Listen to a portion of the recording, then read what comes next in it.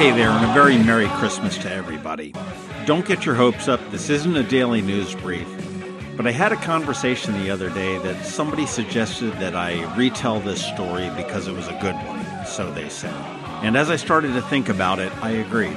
And it's the story of a very special Christmas to me here in Annapolis, in a local establishment, at a very strange period in time in my life. It was back in 2000 or 2001. I'd have to go look and see in my calendar.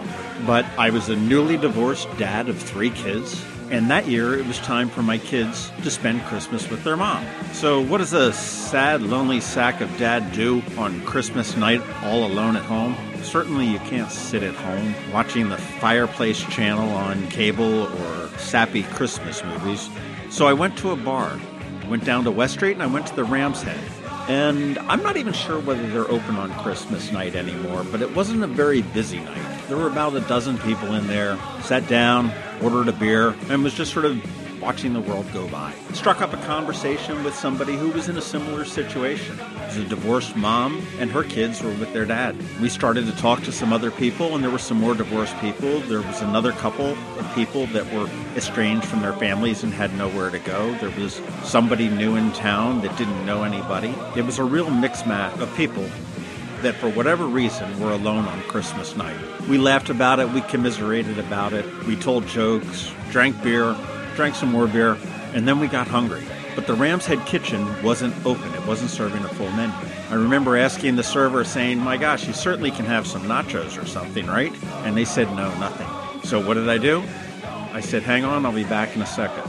I got in my car and I drove to the 7-Eleven right there at Taylor Avenue. I bought 4 bags of chips and 3 jars of that really gross queso, and I don't even know who the hell makes it. Hormel, probably.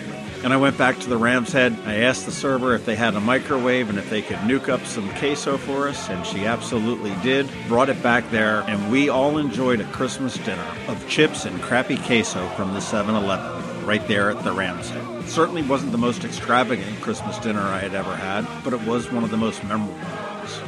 It brought people together from all different walks of life, yet all with a common, I don't want to say problem, but with a bit in common. It's been at least 15 years. I've kept in touch with a couple of them. Some are still in town, some have moved on, some have found love again. My kids aren't young anymore. They're all legal adults at this point, and they're coming to us for Christmas. But here we are in 2017, and I look back on that night, and I can't help but smile. It was a little bit of a different time. Everybody was in a different place. Not that it's any better or worse now. Well, maybe that's up for debate.